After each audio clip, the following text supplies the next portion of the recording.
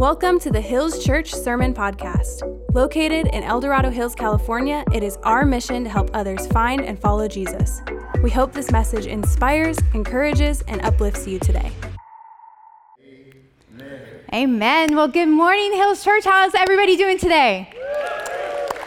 Man, we couldn't be doing better. I mean, worship to celebrating our moms to child dedications. It's been an incredible, incredible morning. I am so excited to be here, to be able to share the word of God with you this morning. And I truly believe, though this is a Mother's Day sermon, I believe that it will touch each and every single one of us in the room today, because you're not here by accident. God has a special plan for you, a special purpose for you, and I believe he wants to say a special message to you this morning. So I just want you to lean in today. Feel free to interact with me. Give me an amen, clap, whatever you want to do. It's a little nerve-wracking to be up here and having to follow after this guy over here.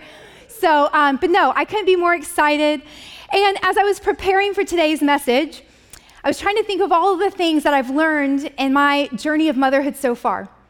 And I've only been a mom for about 12 years, so many of you have surpassed me on this journey.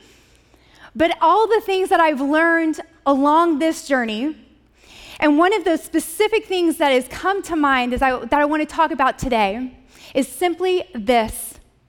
In a culture of individualism and perfectionism, you need people more than you know. In a culture of individualism and perfectionism, moms, we know what it's like to feel the pressure to be perfect.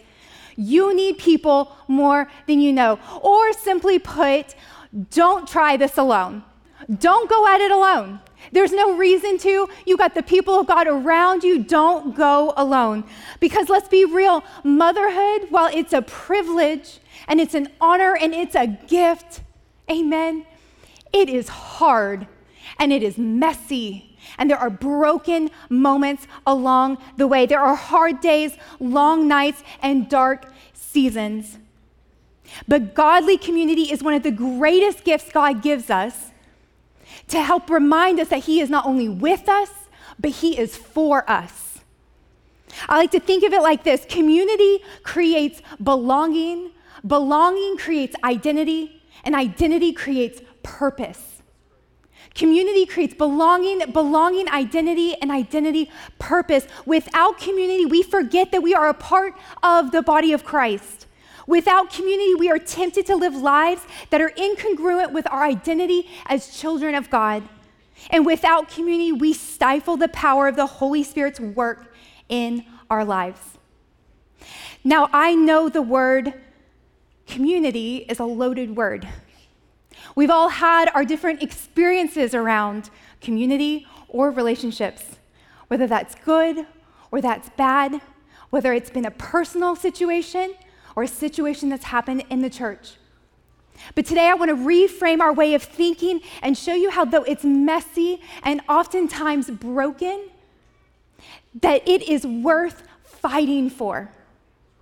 And it's absolutely necessary to you flourishing as a human being and a believer in Christ. So today, I want to talk about 3 aspects of community. Number 1, that you were created for community. Number 2, that we find our purpose in community. And number 3, there is healing power in community. Can I get an amen? Amen. Number 1, you were created for community. How do I know this? How can I say this? Well, we don't have to look very far. We just need to look at the Word of God. And we see in Genesis chapter 2 that God created Adam. And then in chapter 2, verse 18, he said, "It is not good for man to be alone." So he created Eve as a helper for him.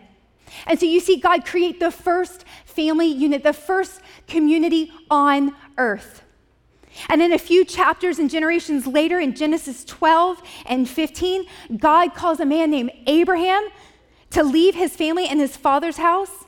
And you see in Genesis 12, it says, "Go from your country, your people, and your father's house to the land that I will show you.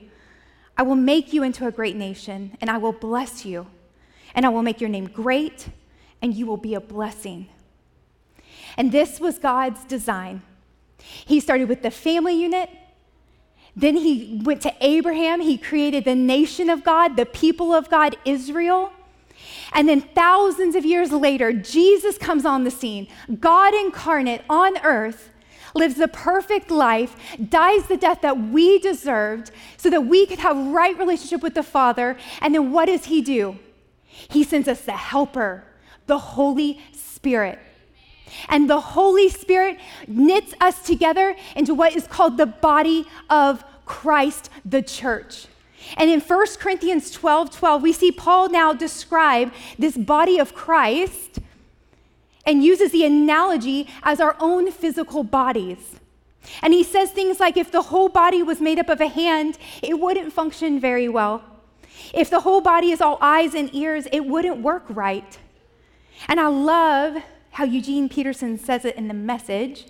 I love me the Message version. It's you see in 1 Corinthians 12:12, you see him say, you can easily enough see how this kind of thing works by looking no further than your own body. Your body has many parts, limbs, organs, cells, but no matter how many parts you name, you're still one body. It's exactly the same with Christ. And he goes on to verse 14. I want you to think about how all this makes you more significant, not less. A body isn't just a single part blown up into something huge. It's all the different but similar parts arranged and functioning together. If the foot said, I'm not elegant like the hand, embellished with rings, I guess I don't belong to the body, would that make it so? If the ear said, I'm not beautiful like the eye, transparent and expressive, I don't deserve a place on the head, would you want to remove it from the body? If the body was all eyes, how could it hear? If all ear, how could it smell? As it is, we see that God has carefully placed each part of the body right where he wanted it. And if we are the body of Christ, friends, he has put us exactly where he wants us. It's no accident in life that you are where you are today. God knows your beginning from your end, and he has placed you on purpose exactly where you are. And then he builds all the way to this final point in verse 27, where he says, now you are the body of Christ and individually members of it. So we can see from Old Testament to New Testament that God started with Adam and Eve. He created the first family. Then he moved to Abraham, and he created the people of God, the nation of God called Israel. And in the New Testament, he's created a new community called the church. And this community should be so close together, it should function like a body. So God is not messing around. We were created for community from the very beginning. In other words, Christianity was never designed to be an individualistic religion. Yes, it's personal, but no, it's not private. Yes, it's personal to you, but no, it's not private to the world. We were created to be interconnected, and we actually need each other to thrive and survive. And just like the finger, we too cannot exist without being connected to the body. You will never live the abundant life that God has created for you unless you are connected in community. Specifically connected to the body of Christ, specifically connected to the church. So number one, we were created for community. Now I want to talk about the purpose of community. Number two, the purpose of community. I want to start by sharing a story with you guys. I had the opportunity to go on this trip last year with a group of girls, about 13 other women, and we went to the crazy state of Montana. Can I get an amen? Yeah, I know. I'd never been to Montana in my life. I never had it on my bucket list, but I got an invitation to go and to join these girls, and it was supposed to be this amazing weekend of just getting to, connect with other women and to be pampered a little bit and eat some good food. But there were also some activities that we had the opportunity to do throughout the week. And one of the activities that they suggested we try was this little thing called fly fishing. I know. If you know me, you know I'm not an outdoorsy girl. Not at all. I will go on a day hike with my husband up in Tahoe because I love him, and we are one, and we are connected, and I want to pursue that with him. but he likes to backcountry hike for days on end, and like, that is a no-go for me. No way. There are no restrooms out in the wilderness. So I like warm hotel rooms, warm beaches, and sunny skies. It was 30 degrees in Montana, and they wanted us to go fly fishing in it. But it was one of those like once in a lifetime opportunities that like I knew my husband would kill me if I came home and didn't at least attempt it or try it. Some of the other girls felt the same way, so we were like, okay, sign us up, we will go. I mean, how hard can it be? It's fly fishing, it's fishing. I had fished off a dock my entire life with my mom and dad at their lake house. Like, it can't be that hard. So we go down to the river, and we see these massive aluminum drift boats waiting for us. And these things are not stable, you guys. Like, they could flip at any moment. We get in there, and we're like shaking as we get, our first step in, and I'm looking at the guys like, do you have us? Because I'm not going in that water. It is 30 degrees outside. And they're like, no, you're gonna be fine. You're gonna love it. This is gonna be the greatest thing you've ever done. Like, just hang with us. So we get into the boat, and these boats have no motors on them. I've never been in a boat without a motor. Like, I like ski boats and wake surfing, like those kinds of boats, like Lake Folsom. And so I get into the boat, and they have what you call a rower with oars. I was like, are we in the Middle Ages? Like, no. But praise the Lord, we didn't have to row the boat. So we get going, and there's another guy on the boat who is the spotter. And praise God for the spotter, because we got going, I was shivering, and I was looking around, and all I could see was rapids and rocks. Like, I didn't see a single fish jumping out like, catch me, So we get going, and there's this current, obviously, in the river, and these boats just drift along with the current. And you kind of go slowly at first, and then it speeds up, and then all of a sudden the spotter spots a fish, or school of fish, right? That's what you call it. And he's like, rower, like, go there. And so he starts rowing the boat as fast as he can. And we get over there, and they're like, okay, girls, cast your lines. And they taught us how to do this on land, but you get in the water, it's a totally different story. So I go back, and I'm like trying to get my line to go forward, but I realize I've like hooked my own waders, these ugly looking things that we're wearing. I can't even get my line in the water, friends. Like, it was pathetic. I was on the water for 8 hours that day. Nobody told me that at the beginning. Like, it was gonna take an all day. It was an all day thing. And I didn't catch one single fish to make I didn't even have like that cute picture that girls do, when they catch the fish and they sit there and they smile. Like, I had nothing to show my husband to say I had one picture of me sitting there with the rod, and that was it. No evidence. So why am I telling you this story? Well, I want to connect it to Hebrews chapter 3, and stick with me for a moment, but take a look at the sign screens. We're going to read Hebrews chapter 3, verses 12 through 14. In the Message version, it says this: so watch your step, friends. Make sure there's no evil unbelief lying around that will trip you up and throw you off course, diverting you from the living God. For as long as God's still calling it today, keep each other on your toes so sin doesn't slow down your reflexes. If we can only keep our grip on the sure thing we started out with, we're in this with Christ for the long haul. And I believe this is connected to Hebrews chapter 10, verse 24, because you can't exhort and encourage and keep each other on your toes if you're not meeting together in community. So take a look at Hebrews chapter 10, what it says. And let us consider how to stir up one another to love and good works, not neglecting to meet together, as is the habit of some, but encouraging one another all the more, and all the more as you see the day drawing near. Friends, I don't know if you've noticed this, but we live in a world filled with cultural currents of unbelief. Cultural currents of unbelief. The cultural currents that tell us you don't need God, you can do it on your own. Things like there's no such thing as absolute truth. Your truth is your truth, and my truth is my truth, and it's just all relative. Or maybe you've heard you can be spiritual without being connected to the body of believers. Just have your own quiet time, do your thing in your bedroom, keep it all to yourself, be very private about it. You don't need other people. That's a cultural current of unbelief. Also, this idea of karma. If you do enough good things, you'll be fine. If you do enough bad things are going to happen to you. And people live in fear and guilt and performance their entire lives, never knowing where they stand. That is not the message of the gospel.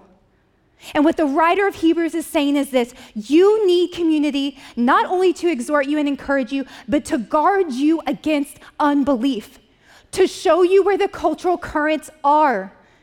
The spotter being able to spot the current, the rower being able to row in the right direction.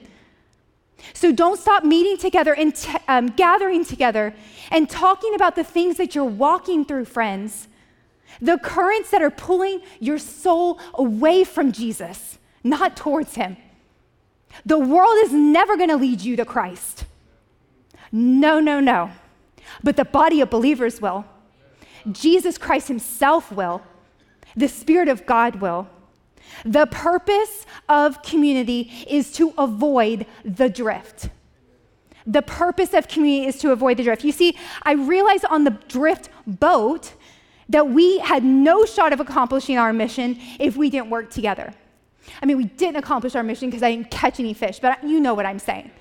Like, if I had a chance, the rower doing his job, the spotter doing his job, and me, if I could have done my job, we would have caught the fish. But we are called to be fishers of men.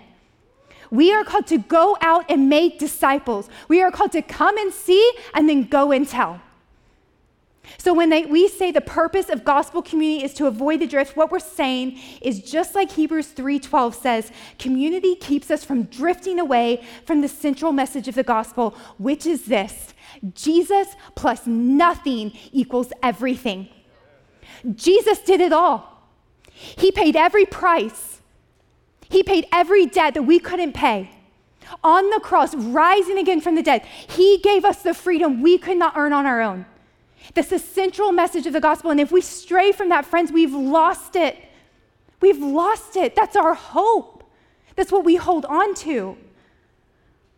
So number one, you were created for community. You were designed to be a part of the body of Christ. Moms, we cannot do it alone. Join a small group. Join our moms group. Call up your girlfriends.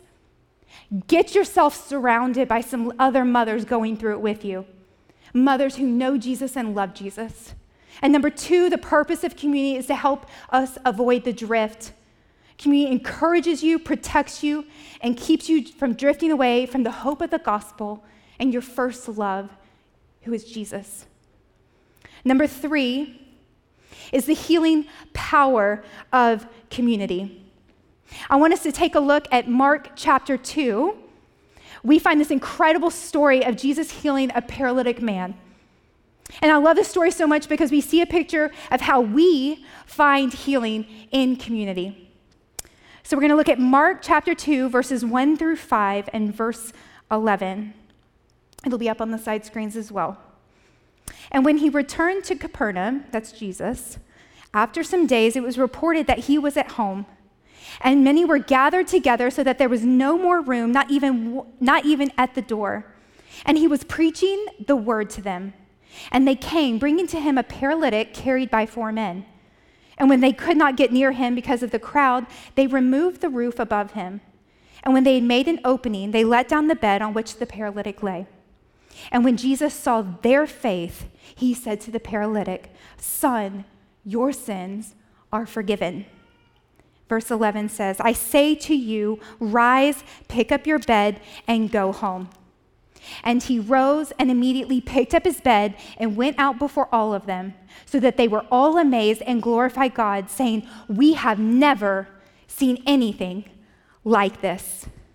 We have never seen anything like this.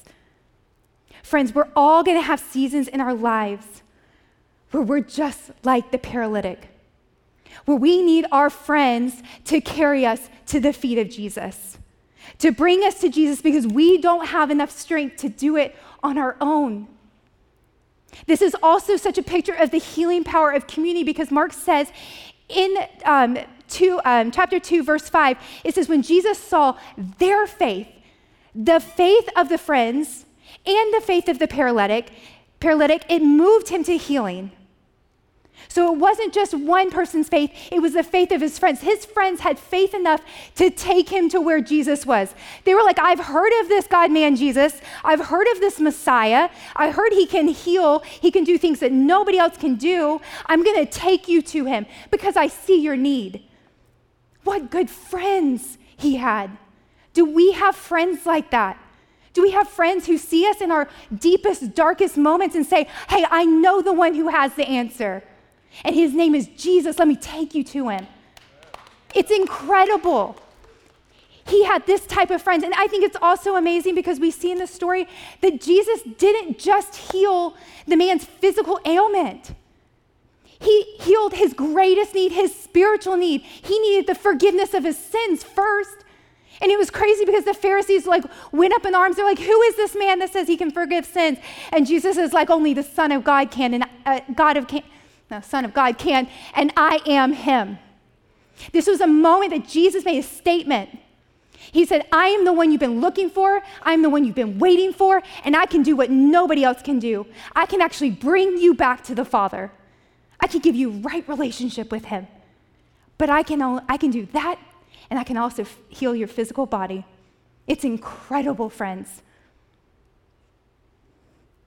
I want to invite the keys to come out. I'm going to end with this.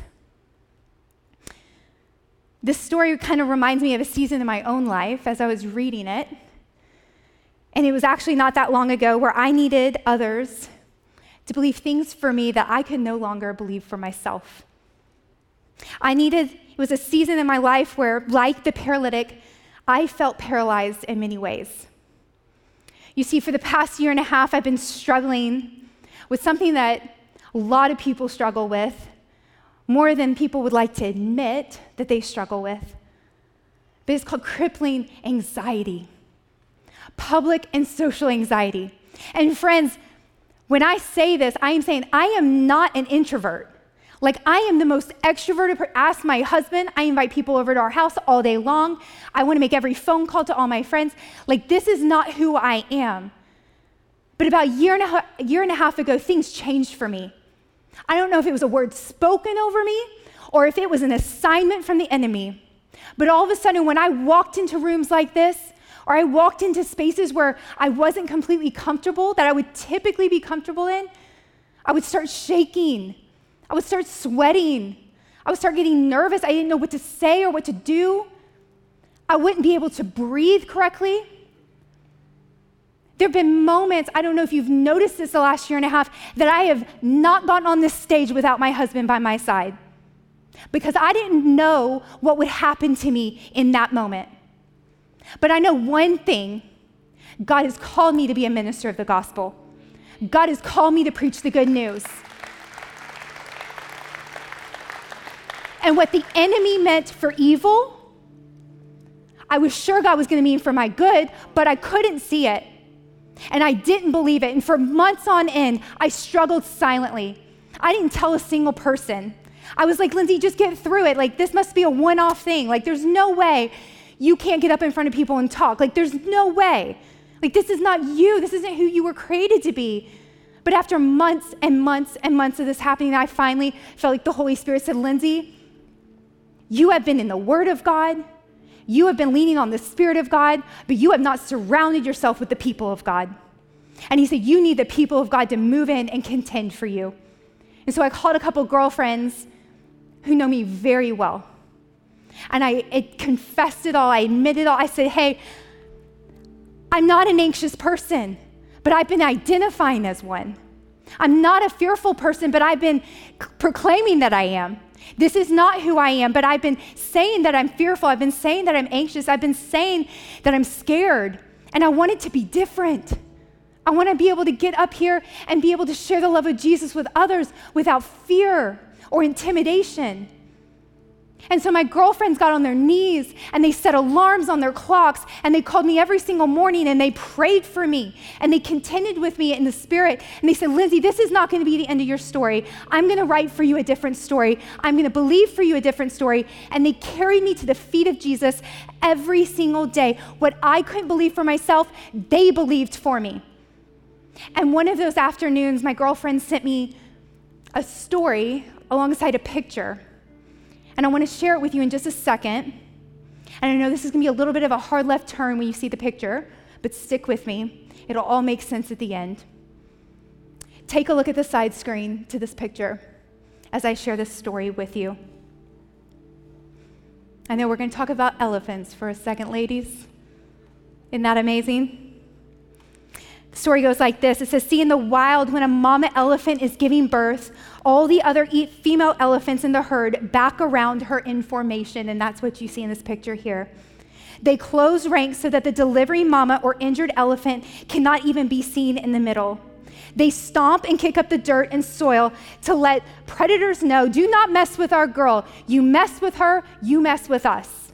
They surround the mama and incoming baby in protection, sending a clear signal to predators that if they want to attack their friend while she is in the most vulnerable position of her life, then they'll have to get through 40 tons of female aggression first. Amen. Amen. It gets better, friends. When the baby elephant is delivered, the sister elephants do two things. They kick up sand or dirt over the newborn to protect its fragile skin from the sun. And then they all start trumpeting a female celebration of new life, of sisterhood, of something beautiful being born in a harsh, wild world, despite enemies and attackers and predators at odds. And scientists tell us that they normally take this formation in only 2 cases, under the attack of predators like lions or during the birth of a new elephant. This is what we do, girls. This is what we do when our sisters are vulnerable, when they are giving birth to new life, to new ideas, to new ministries, to new spaces, when they're under attack, when they need their people to surround them so they can create, deliver, heal, recover. We get in formation. We close ranks and literally have each other's backs. You want to mess with our sister? Come through us first. Good luck. And when the delivery comes, when new life makes its entrance, when healing finally begins, when the night is past and our sister is ready to rise back up, we sound our trumpets because we saw it through together.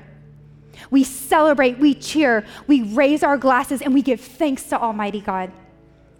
If you're closing ranks around a vulnerable sister right now, or if your girls have you surrounded while you're tender, this is how we do it.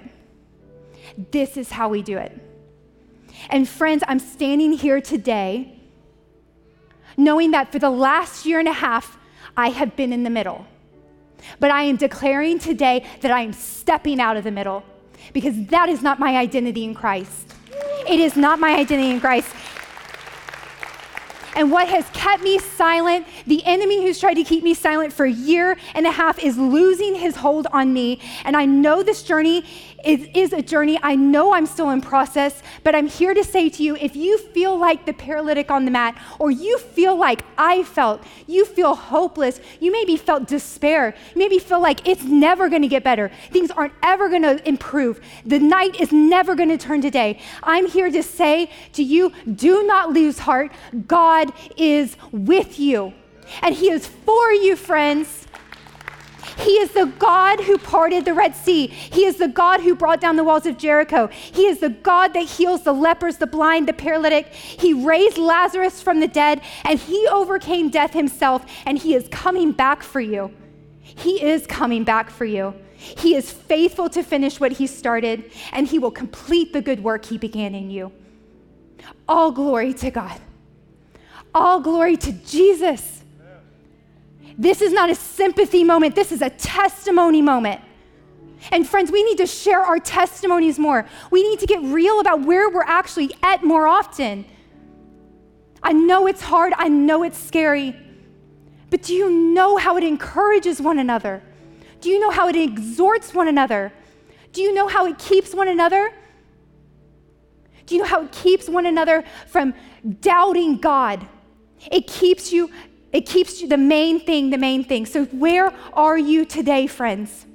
Where are you today? Maybe you need community to surround you. Maybe you're in the middle. You need to make that phone call. You're in a vulnerable season, and you need to find your people who will continue to point you to Jesus, to his power, to his presence in your life, who will believe for you healing. Maybe you need to be community for somebody else. Maybe you have a friend, a neighbor, a coworker, a spouse, a child, and they can't believe for themselves anymore. Maybe they don't even know the Jesus I'm talking about today, the one that overcomes death and everything that comes against us. You need to make that phone call today. You need to make that text message today. You need to write that email today. You need to be community for them. You need to surround them and remind them that Jesus loves them and he's for them. Maybe you need to introduce them to Jesus today. Share the gospel with them. Share your testimony with them. Or maybe you need to celebrate somebody. Maybe you need to celebrate somebody who has given birth to a new dream or has experienced the healing power of Jesus in their own lives. You need to sound your trumpet, friends. And you need to praise God for them. Wherever you find yourself today, I want to remind you that this was God's intention from the very beginning, that he created you for community. He has a purpose for your life within community, and he wants to use the people around you, your brothers and sisters in Christ, to heal you and help you through the seasons where you might have lost hope and faith. Will you take that next step and surround yourselves with friends who know Jesus and love Jesus and can help you weather the storms of life?